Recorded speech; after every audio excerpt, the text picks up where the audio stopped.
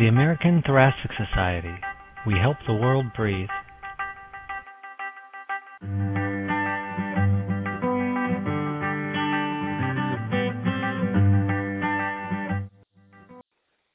Hello, I'm Dr. Dean Schroffnagel, Senior Deputy Editor of the Annals of the American Thoracic Society.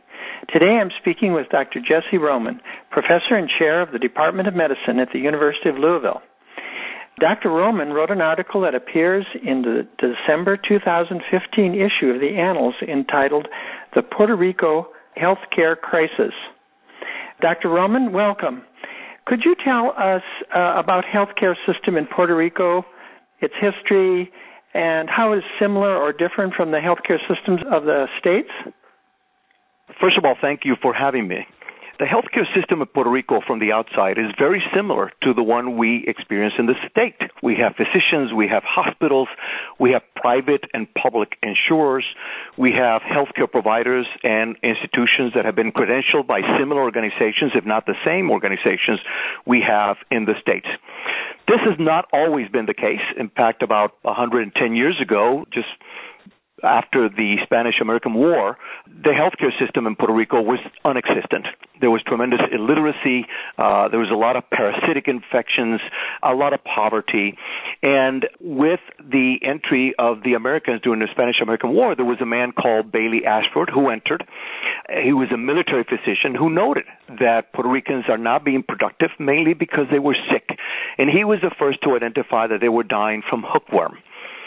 And to address that, he developed what essentially became a public health system in Puerto Rico that eliminated hookworm and the death rate tremendously in Puerto Rico from this disease over a period of years. That became the centerpiece for the later development of the School of Tropical Health, which later became the School of Medicine in the late 1950s and early 1960s. And so today there are about 4 medical schools, and the system is I described.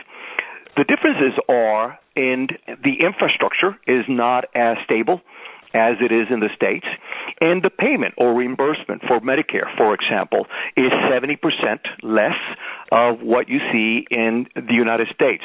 So reimbursement for managing patients and other aspects of the infrastructure for the healthcare system in Puerto Rico are somewhat in disarray, and some have suggested that because of the economic crisis down there, leading to a healthcare crisis, that there's concerns for the collapse of the healthcare system in the island. Wow. Well, I'd like to get into this, the healthcare crisis, but first maybe you could explain a little bit more about the economic situation facing Puerto Rico today in general terms. Well, Puerto Rico is in very terrible shape. They have over $72 billion in deficit. They have about a 40 to 45% poverty rate. There's an unemployment that is quite significant, above 12 to 14%, much higher than in the States.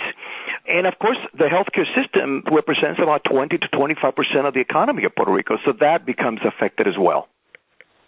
And maybe you could go into a little bit more of how these general economic problems affect the healthcare. Well, the implications are many, in part because, as you can imagine, patients who don't have jobs and don't have a meaningful salary have more problems in accessing care. So that's one angle of it. But even the healthcare system and the provider side also becomes affected. The number of hospitals available, the number of providers available. Hospitals, because of the economic situation, have been releasing staff by the hundreds every year. It is estimated about 300 to 400 physicians leave the island every year. And so there's tremendous implications in a union and interplay between the economy and the healthcare situation in Puerto Rico. As one deteriorates, the other one follows. Could you explain a little bit more about the causes of the healthcare system and why the reimbursement rate is different than in the States? As you know, the economy of healthcare delivery has been changing over time, and the costs have been dramatically increasing, no question about it. The same has been the case for Puerto Rico. Medicare, for example, or public assistance for healthcare delivery, payment for that is very different than it is in the states in the District of Columbia. For example, as I stated before, the reimbursement rate for Medicare is 70% less in Puerto Rico. And in fact, that's true for the territories of the United States, for Guam or the Virgin Islands of the Americas, for example. The Affordable Care Act, which was brought in to address healthcare inequality and to provide more access to healthcare for those who don't have it today, has done tremendous changes in the United States, particularly in my state of Kentucky. We have an exchange, and that has increased the number of people who are now insured for accessing health care. That is not the case in Puerto Rico. In fact, the territories are considered different by Congress ever since several decades ago, and that has an impact, for example, on the implementation of the Affordable Care Act. For example, there is no individual mandate.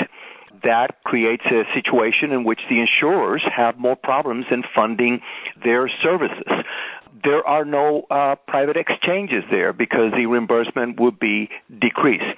So in essence, we have the same capabilities from the infrastructure standpoint, but the payment for those services is dramatically decreased or much smaller than in the United States. And in fact, Congress is planning having yet another 3 to 10% decrease consideration for Puerto Rico.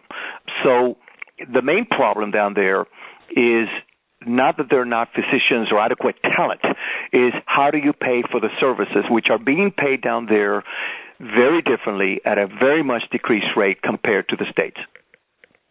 And how does this affect pulmonary and critical care sleep medicine?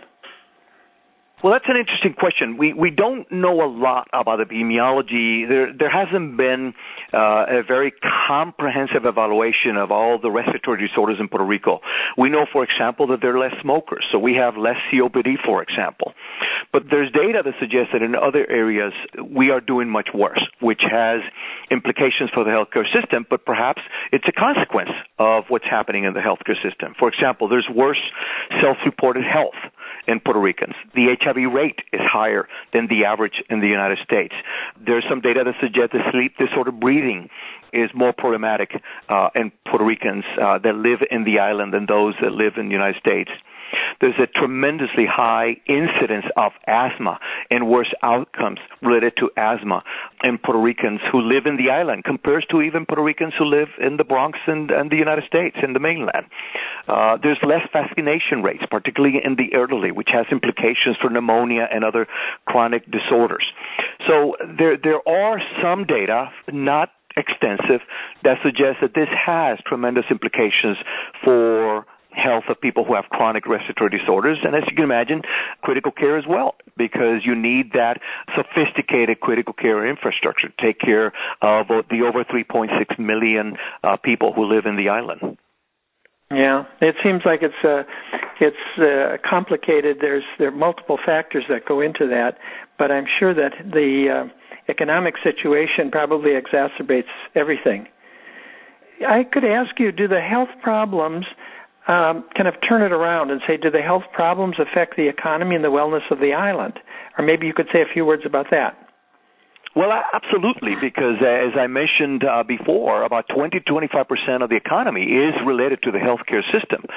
So imagine an economy that is dependent on the healthcare infrastructure and starting to see hospitals closing, physicians leaving, patients having more difficulty in access to care or even avoiding access to care because they don't have the means to pay for it.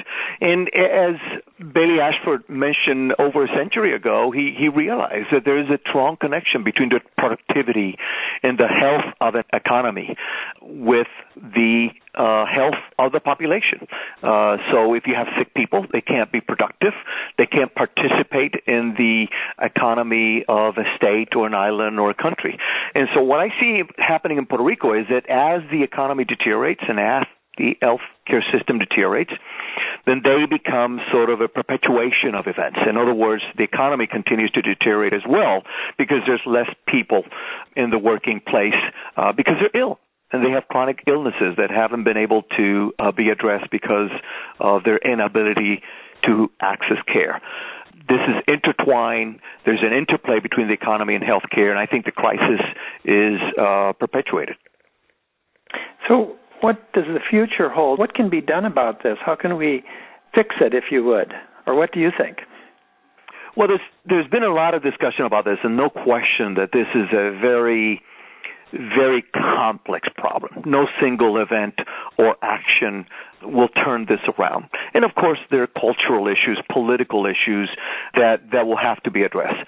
The Puerto Rico Healthcare Crisis Coalition, which is an organization formed to begin to increase awareness about the situation, has suggested a number of steps. For example, number one, if one of the main problems is decreased reimbursement rates for Medicare, then that has to be increased, which will require an investment of the United States into the healthcare system in the island. That investment could also be used to help stabilize the island's healthcare system called Mi Salud, which is not doing well. The healthcare system down there seems to be more of a patchwork of systems throughout the island. That needs to be better defined. That needs to be better integrated. There are aspects about taxing or taxation. For example, the health insurance tax or the HIT tax affects small businesses, and it's done to ensure that there's sufficient money coming into the Affordable Care Act to provide more access to care. But if Puerto Ricans in the island have no access to the Affordable Care Act, at least not in the way we have it here in the United States, then there's some belief that the small businesses should not be impacted by the HIT tax, which could provide more employment for people in the island. So there's not a single action that could address this. There's going to have to be multiple events that address this over time. There's going to be a need for a tremendous investment, perhaps of billions of dollars, to stabilize the economy and the healthcare system in Puerto Rico before what some suggest will be the collapse of the healthcare system. Wow.